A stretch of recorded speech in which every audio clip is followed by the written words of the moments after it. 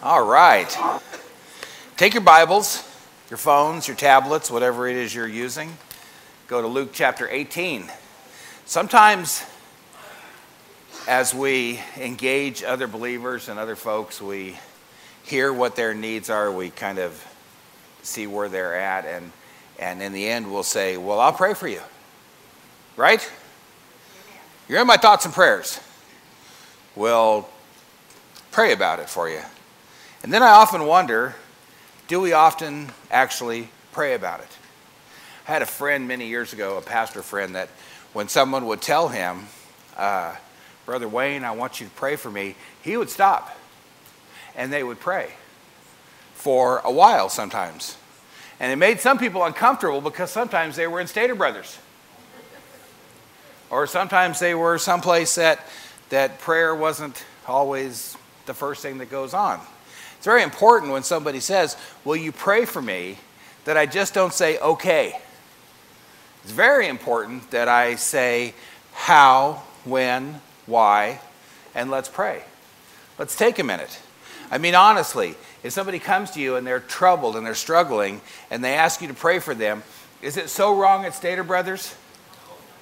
Have you ever seen anyone at Stater Brothers actually just stop and pray? It's kind of amazing. It makes me want to join in. I go, what are you guys praying about? I mean, I was shopping for some macaroni, but what you're doing looks better than that.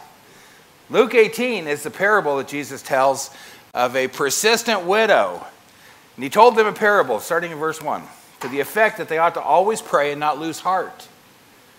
He said, in a certain city there was a judge who neither feared not God or respected man. And there was a widow in that city who kept coming to him saying, give me justice against my adversary. For a while he refused, but after a while he said to himself, though I neither fear God nor respect man, yet because this widow keeps bothering me, I'll give her justice, so that she will not beat me down by her continual coming. And the Lord said, hear what the unrighteous judge said, and will not God give justice to his elect, who cry to him day and night? Will he delay long over them? I tell you, he will give justice to them speedily. Nevertheless, when the Son of Man comes, will he find faith on earth? Right up front, Jesus tells us the meaning of this parable. Sometimes in parables, Jesus would tell them a parable, and the people listening would scratch their head and wonder what that means. Here he's talking to his disciples. And in particular, he doesn't have to guard his words or guard his teachings with his disciples. He tells them right up front, this is about praying. And you need to pray. Believers ought to pray and not faint. What does faint mean? I pass out. I'm tired. I give up. I've been praying for a minute now and nothing's happened. Right? I've been praying about it and I'm still messed up. I've been praying about it and I'm still a sinner. I've been praying about it and she still doesn't like me. It's like pray and don't give up. This passage, this parable, number one, assumes that God's people are praying. It kind of has that assumption in it that we're doing it. And we're supposed to be in two kinds of correspondence with God in prayer. Constant correspondence. All right? The Bible tells us to take all of our thoughts captive before the Lord. Man, that's crazy, huh? Because I think some weird and twisted stuff sometimes. And I wonder, do I want to take that captive before the Lord? One of my prayers is to help my thoughts and dreams bring glory to God. Things that I can't control. Sherry told me last night she had a bad dream. It's like, you can't control a bad dream, can you? Probably because of the Netflix we're watching. I don't know, or some book she's reading. Somebody, our grandson, who isn't even born yet, was up in the air in a cage or something. And it's like, that's a weird dream, right? You can't control that, can you? But can the Holy Spirit permeate our lives so much that even our dreams don't dishonor God? We're supposed to be in constant correspondence with God.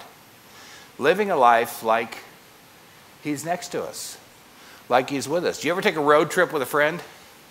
And from here to Arkansas somewhere? You guys are going to talk about everything, huh? Eventually, by the time you get to Phoenix or Yuma or somewhere, you're really starting to talk well. You're starting to have a correspondence. And by the time you get to El Paso, you're telling each other the deep secrets of your lives. And by the time you get to Arkansas, that's your best friend. You've made so much because of that correspondence, and you're riding in a car, you're stuck together, nobody's getting out at 70 miles an hour, you're going to sit there and talk to each other. It's one of Sherry and I's most therapeutic marriage tools is to take a long drive. Sometimes she's so mad at me one time we got all the way to Medford. That's like 1,000 miles before we finally started talking. That's a long ways to go to get to a communication. It's worth it, isn't it? Those of you that are in a relationship know that I'd drive 1,000 miles for my wife to start talking to me again. Are we having that kind of communication with God? And then we have occasional correspondences. Sometimes we have to go to the Lord and it's just about an occasion. I'm in trouble. Somebody's in trouble. I'm going to have an opportunity to share. I need you right now, Lord. It's occasional correspondence. In 2006, when my mom passed away, we were going through some stuff of hers, and I found letters from her and my dad when my dad was in the military in Korea. And I wondered, I had these correspondence, and they were almost 60 years old. Letters from my mom and dad, back and forth. And I thought, wow, should I read this? And I kind of held them for a while. It was a stat, and you've seen it in movies and stuff. I actually found the movie prop of letters from my mom and dad from when he was in the Air Force in Korea, and I began to read them. And fortunately, there wasn't anything weird in my mom and dad's letter. Praise the Lord for that. But there started to be a pattern that my mom was very newsy and would tell my dad everything that was happening. And she would write him about 3 times more than he did. And there's a reason for that. He was in a combat zone. He was doing military stuff in military places. But his letters would come back and it would say how he was feeling. And how it's funny, they were in Fresno. Have you ever been to Fresno? He missed Fresno. Korea was so bad that he missed Fresno. Go figure, huh? Those letters and that correspondence between my mom and dad were kind of like maybe a picture of us with the Lord. It is kind of different-sided. He tells me in his word different things than I tell him from my heart. But it is that correspondence that starts to open that relationship. So what should we be praying for? Listen to me. It doesn't matter how many times you ask, you're not getting the Porsche. I have heard folks pray for race cars, Porsches, a private jet. If you can afford a private jet, you should just go get one. It really isn't a prayer request. If you can afford a Porsche, you should go drive one and let me borrow it sometimes. That would be good. What are we praying for? It's not usually stuff. I've had folks pray for the rent. All right, I can't make rent this month. We need to pray. That's a real problem, isn't it? I don't know that praying for rent is going to establish a money tree in your living room that you can pick it from and pay your rent. I don't think that's what's going to happen. I do think that God can intervene any way he chooses to. And the truth is if you're spending more money than you make and you can't pay your rent, you need to curb your behavior. Amen? Amen. However, if you've had a loss, if there's a deficit in your life and you can't pay your rent, praying about it is where you go. Because you may have a brother and sister in Christ that the Lord's laid on their heart to pay somebody's rent this month, and it's yours. That's how it works. However, we can't pray about stuff. We need to pray about consistency and perseverance in our walk. That's my number one thing that we should be praying about, is consistency in my walk.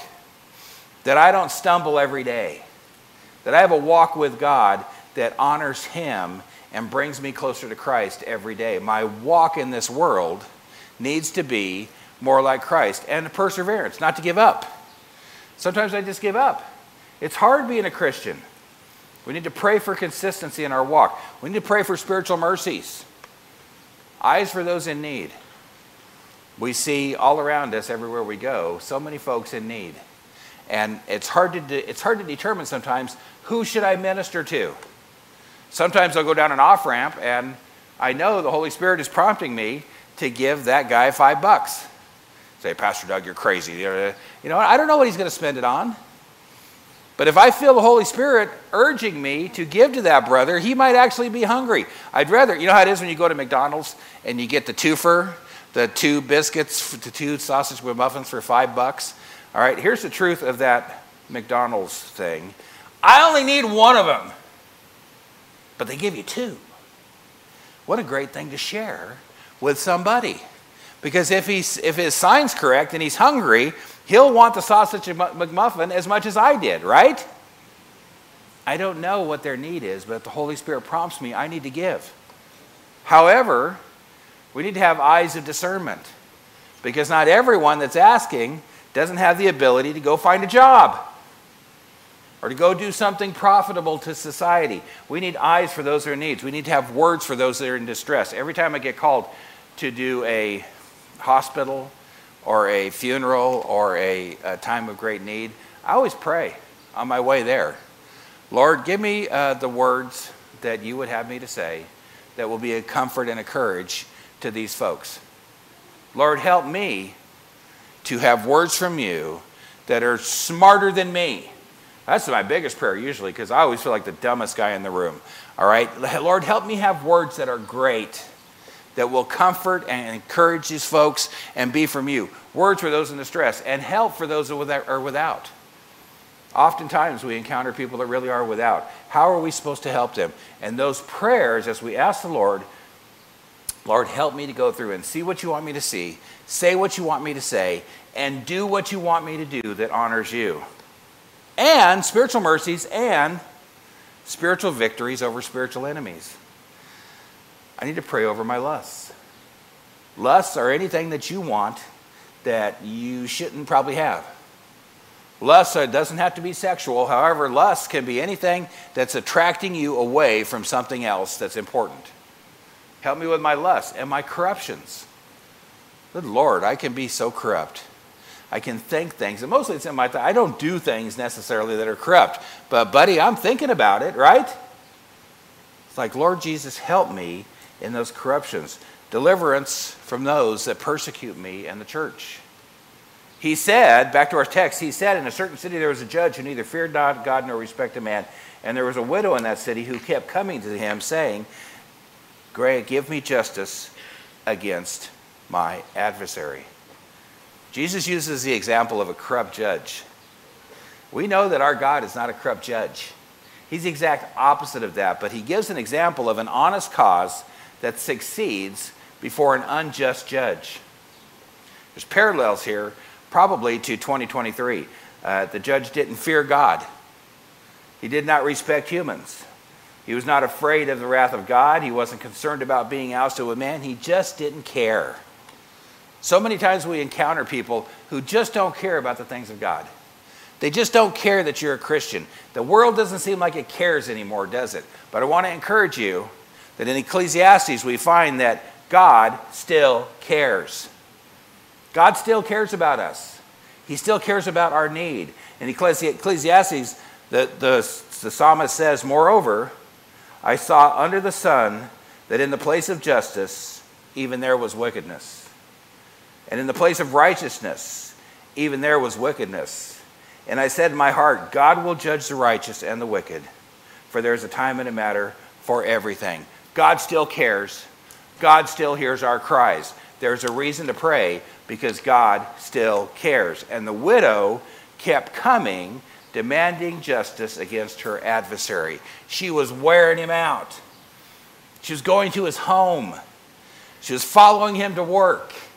She was at the courtroom. She was everywhere. This lady wouldn't give up. It's like this was her job. She had nothing else. It wasn't that she didn't have anything else to do. She had no other hope.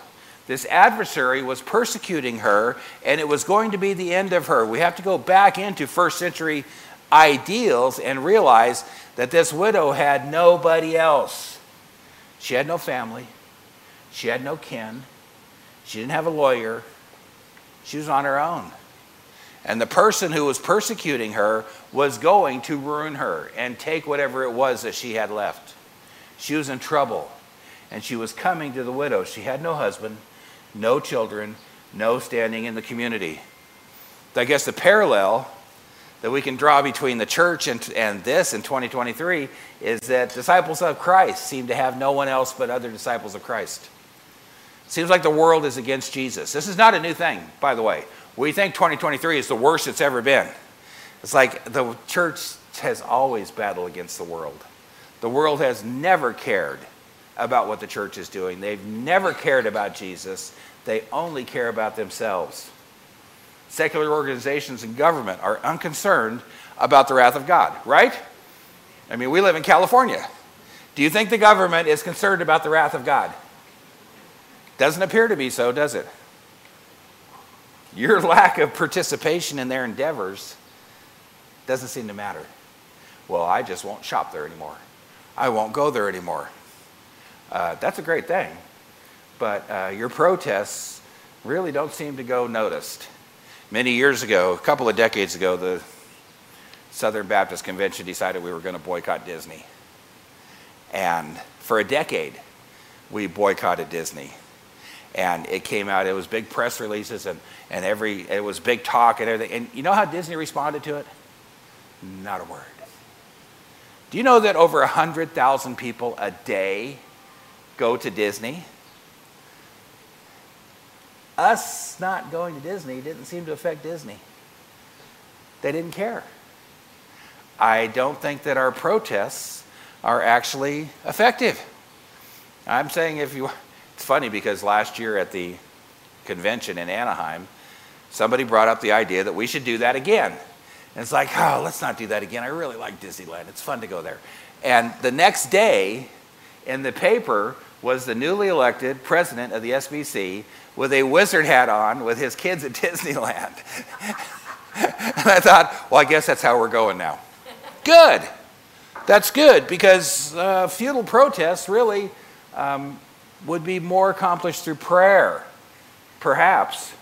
Jesus uses this story to encourage God's people to pray with urgency. We need to pray now about what is troubling us. We need to pray now about what is wrong with the world and how God can intervene. We need to pray with faith. I think sometimes we pray and it's words. If we pray in faith, believing, it accomplishes much. We need to pray with fervency again and again and again because God is a completely different kind of judge. He is fair to his children. He loves to hear from us. He knows who has wronged us. So how then shall we pray? Pastor, are you going to give us anything we can take home with you? I'm going to give you 10 things that you can take home with you. The Apostle Paul, and by the way, all of this is going to be a ton of slides. If you're taking notes, I want you to know you can just email me and I'll send you this. All right, because there's about 40 verses in here that you're going to want to know. And I'm not reading them all because we'd be here till 2. All right, it's Father's Day. I want to have the barbecue going earlier than that. So if you are interested, and you should be interested in this, I want you to send me an email. Put it on a comment card. Put it in the offering when the offering goes around. Send me the text, Pastor Doug. Sign it and put your email address on there. If you don't have email, call the church. Ask Erica to send it to you in a mail. I'll make sure she has copies, okay? Any way that you can get it.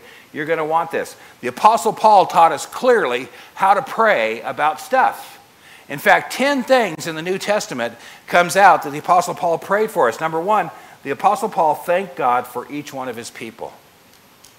In fact, there's 9 passages where the Apostle Paul specifically thanked God for us, for everyone. There's a real change in the way that I treat you, act you, love you, care for you if I'm praying, Lord, thank you. Thank you for John. Thank you so much for the ministry that he has. Thank you for Adam. Thank you for Nate. Thank you for James. Lord, thank you by name. The Apostle Paul called them by name and said, thank you for them. I'm so blessed to know them. The Apostle Paul thanked God for each one of his people. If we start praying down our friends list, I don't know if you have a friends list or not. All right, go to Facebook. You've got a friends list of probably 644. That's a lot of praying, huh? Maybe I need to edit that list. Pray for each other and thank God for him. Number 2, The Apostle Paul prayed for their wisdom and knowledge. Listen, most people that come to me that are asking me for prayer help need wisdom or knowledge. All right, they need to know what to do next. They need to know what to do about what they did last. Wisdom and knowledge is how we should pray for each other. And Scripture gives us a clear path of how to pray for each other. So what are you saying, Pastor Doug? I'm saying go to the Scripture and pray that about that person. It's God's word. I promise you that God loves to hear nothing more than his word prayed back to him. Number 3, pray for those to be full of hope. The Apostle Paul prayed they'd be full of hope. You know, this is really where we come to a delineation between Christians and non-Christians. What is our hope in? If we go to the world, exactly. If we go to the world, their hope is in finances, in government, in real estate, in structure, in jobs. Their hope is in everything that is corrupting. But our hope is in Christ Jesus. And the Apostle Paul prayed that we'd be reminded of that. That our hope is not in a burning building. Our hope is in the Creator of the universe. Paul prayed, number 4, that they would live in peace and unity. Take your Bibles. I'll show you. I'll give you an example of this. All right, take your Bibles or your phones or whatever you're using. Go to Romans 15. Romans chapter 15. I'll give you just a second. Verses 5 and 6. We'll include verse 13 in this also because it talks about hope.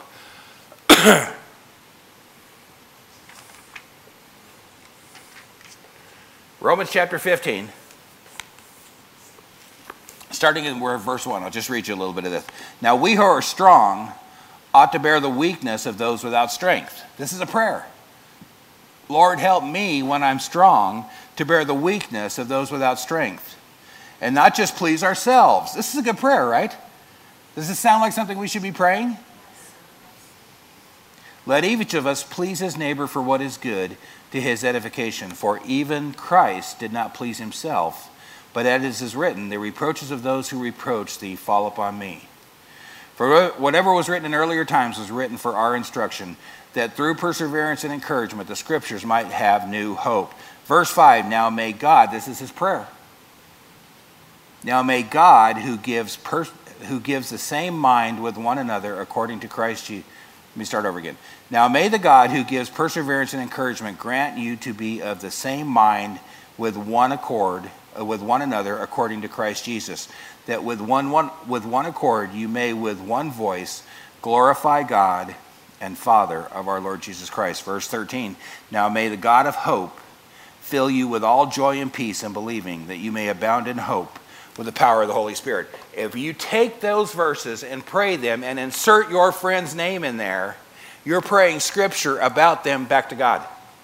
I promise you there's no more effective way to pray for somebody than to pray scripture over them. It's God's word. Sometimes when I pray, I don't know what to say. I had a friend who was a Buddhist, and we're good friends from high school. And after, how many years since high school? Like a lot. He said that he meditates 2 hours a day. And I just went, 2 hours a day? Dang, dude, that's a long time. How'd you get to 2 hours a day that you can meditate? He said, 1 second at a time. Over 40 years, I've gotten there. I said, man, I start praying and in 5 seconds I'm distracted. Do you ever start to pray and you go to a place and you're praying and you think about, I wonder if I fed the cat. Did I turn the lights off in the bathroom? I wonder what Joe's doing right now. Right? We get distracted and you start to pray and your mind wanders. Right? And it's frustrating because, wait a minute, I was praying just a second ago. Well, to start with, those casual conversations are okay to have with the Lord. Lord, I wonder if I shut the gas off. Maybe I should go back and check. It is not that I didn't feed the cat. I forgot to shut the gas off. Maybe I should go back and check. It's okay to have casual conversations with God. But sometimes we need to get down to the nitty-gritty to where I actually pray for somebody and not be distracted. And the best way that I can pray for them is to pray scripture over them. Number 5, Paul prayed that they would be strengthened with all spiritual power. What is spiritual power? Joy. That is real spiritual power when I realize that my joy comes from Jesus Christ and circumstances don't determine my joy. I don't always get to be happy. I'm not promised to be happy. I promise you, the Apostle Paul, whipped, chained, and in stocks, wasn't happy about it, but they were singing hymns of praise and joy that caused the jailers to go, those guys seem like they're happy about this situation. They weren't happy that they got beat.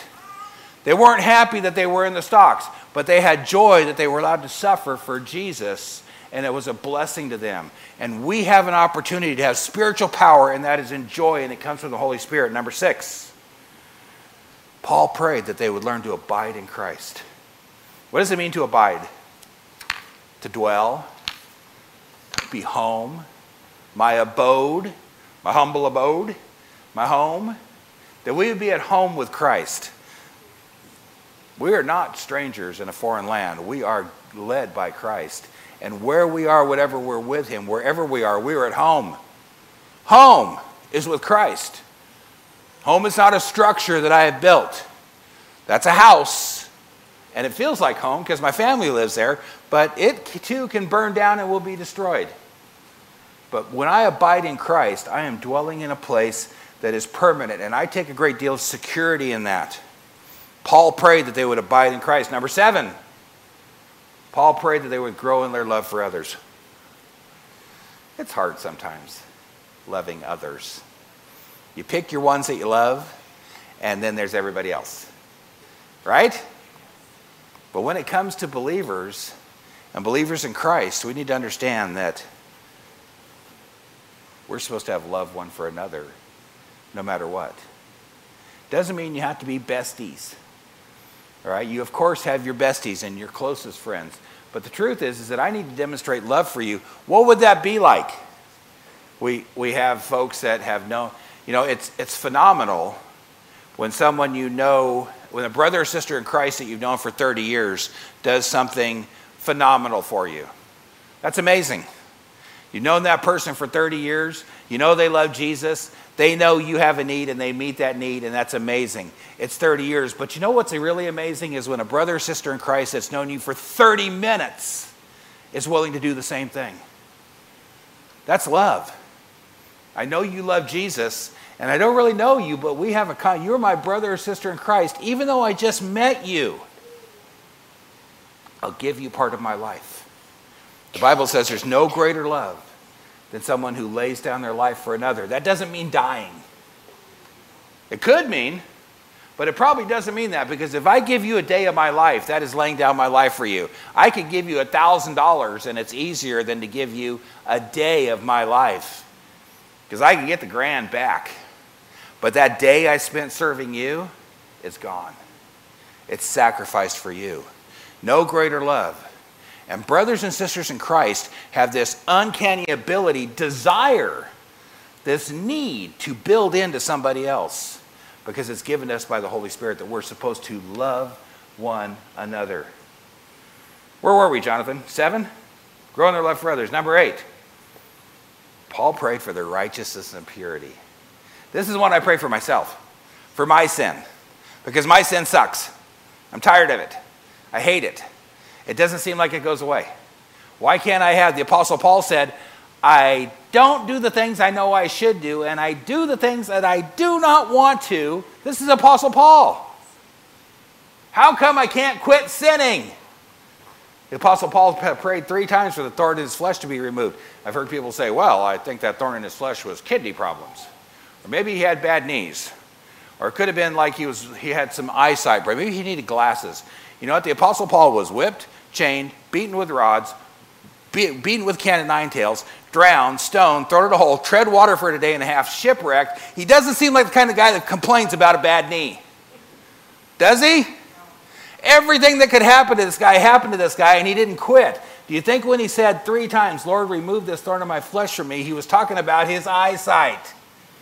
I don't think so. I think personally he was talking about his sin of his pride. He wrestled with that. Lord, remove this from me. Take this away from me. And God told him, I'm leaving that because that's what keeps you humble. If you were so good that you didn't even have any sin, then you'd really have a pride problem, wouldn't you, Paul? Pray for my righteousness and purity, that I can have victory over my sin, that I can have a real walk with God that isn't determined by what I wish I hadn't done, but how I'm glad I honored God today. And these verses are ways that you can pray this for yourself and your friends that are struggling. It's very often that someone comes to me and they're concerned about a child. Pastor Doug, I have a 30-year-old, 20-year-old, 40-year-old child that has walked away from God. He's incarcerated, he's on the street, he's doing something. It's like, will you pray for him? How do we pray for him or her? How do we pray for that? It's right here. Pray that for them. Pray for the righteous. In Philippians and Colossians and Corinthians and Thessalonians, Paul taught them all how to pray for themselves and for people that needed to repent and come back to God. Paul prayed, number 9, that they would overflow with praise and thanks to God.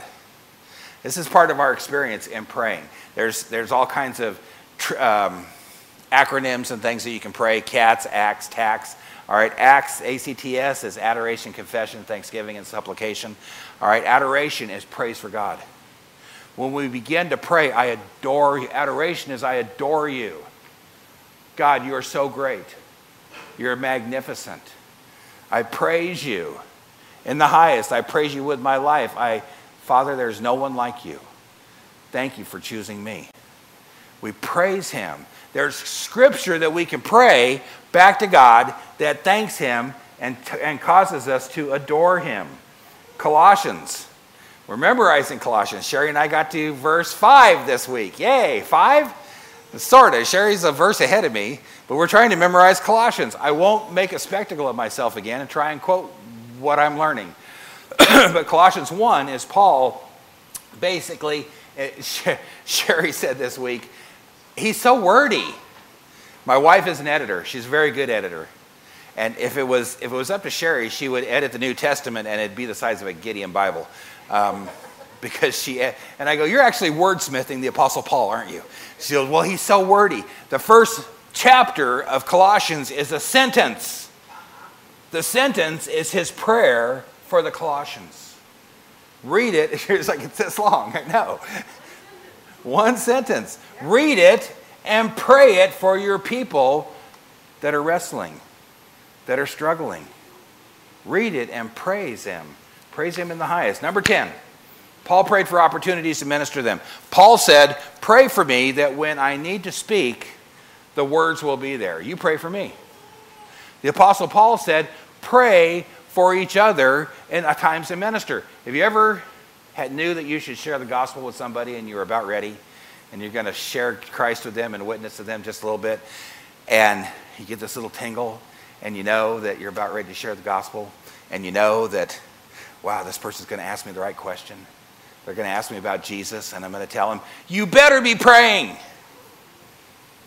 It's funny how I can actually pray and talk to somebody at the same time and make sense of both. Isn't that weird? Because I can't do that with anything else.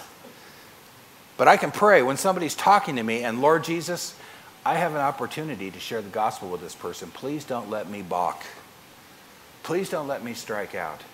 Lord, for your glory, I need to pray for opportunities to minister. And 1 Thessalonians is a prayer that Paul prays over them to have mercy in ministry. So these 10 things, I'd love to send them to you. In 2023, Satan wants to disguise all kinds of weird stuff into a new way to pray. There's new things. There's different things that you can try. Let me tell you, Scripture doesn't change.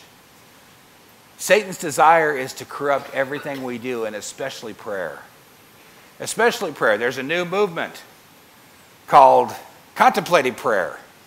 There's movies and seminars about it, where you go into your closet and you clear your mind and you think about nothing and you wait for something to come and guide you to hear God's voice so that you'll know what to do. Satanic. Let me assure you that emptying your mind and waiting for nothing is not how God created you to be. God intended you to fill your mind with his word.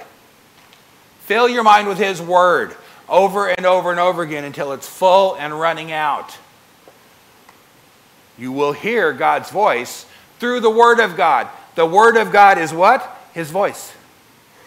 It's not that the Holy Spirit doesn't speak to you through your heart and through your head. I know that we hear things in our head. Am I the only one that's talking to myself in my head? We all hear things in your head, don't you? The Holy Spirit does have the way to influence your heart into your mind, but it'll be by Scripture. If somebody comes to you, excuse me, if somebody comes and says, God told me to do this or that, and you can't find that in Scripture, God didn't tell him to do that. God will not tell you anything to do that isn't already in Scripture, because he's given you his word. You don't need a word to know whether or not to buy a house. All right, Sherry and I many years ago were involved in kind of loosely with a church, and it had a prophet. And the prophet prophesied to somebody, you'll have a 4-bedroom house with a spiral staircase. And I went home and told Sherry, I go, they don't need a prophet for that. They just need a good realtor. Right? Yeah. If you're going to prophesy in my life, prophesy to me that your sin is keeping you from being all you can be. Prophesy that hanging out at the bar is not being a good father on Father's Day. Prophesy truth to me from the Word of God. But if you need a 4-bedroom house with a spiral staircase, just call a realtor. Don't need a prophet. As it turned out, a year later, they bought the house, and they couldn't afford it, and they lost the house. And you think they blamed the realtor? They blamed God. Well, God gave us a house that we couldn't afford. It's like God gave you common sense to buy a house that you can't afford, not just what you want. You don't hear from God. We are able to hear from the Lord, but it'll never contradict Scripture. It always needs to complement Scripture. Remember, fill your mind with God's Word. There's no angelic guide that's going to come and guide you to the next thing. I promise you, angels are fighting spiritual warfare. Angels are not destined to guide you to what's next in your life. We walk by faith, and that faith is by the Word of God. If you're not spending time in God's Word, I don't know why you don't know where to go. God's Word is the direction to our life. Fill your mind with God's Word. The widow was alone in her petition. She was all alone, and she got her way. Millions of us should be praying. Instead of protesting sometimes, you have a First Amendment right to go and protest anything the government authenticates. You have a right to peacefully protest. I see Christians going to protest all the time with signs and megahorns and stuff, and you have a right to do that. I'm an American. I'm a civil libertarian. I love our First Amendment right. The same First Amendment that gives you the right to protest also gives us the right to freedom of religion. I love that we can study God's Word and not be interfered with. But sometimes rather than protest, maybe we should go and pray. What would it be like if 10 people went to the abortion clinic and just prayed instead of carrying signs and megaphones? Which is more powerful, prayer or protest? Prayer. Are you sure? Because protest gets on the news. If we just go there and pray, ABC don't care. Right? Which is more powerful? I think so. But yet we think like protest, because protest is something that we do. Prayer is something we're asking God to do. You see, prayer is the most definite example of faith that we have in our Christian walk. And I'll leave you with this. If I come and cut your grass and do it in the name of the Lord, you get your grass cut. If I give you money and do it in the name of the Lord, you get your bills paid. If I serve you or you serve me and we do that in the name of the Lord, something big happens. But when I pray for you, I'm counting on God to come through, because you see, if God isn't real, then praying is the biggest waste of time that we ever have experienced. It's the biggest waste of time. But our faith said God is real, and I'm going to pray about it, because my prayer won't pay your bills. My prayer won't get your yard cut. My prayer won't save your marriage, or will it? Because God is able to meet all of your needs richly and abundantly.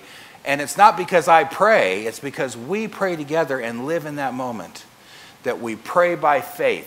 Because you see, I believe that God's real. And I believe he hears our prayer. And I believe that we should go through life differently, knowing how to pray.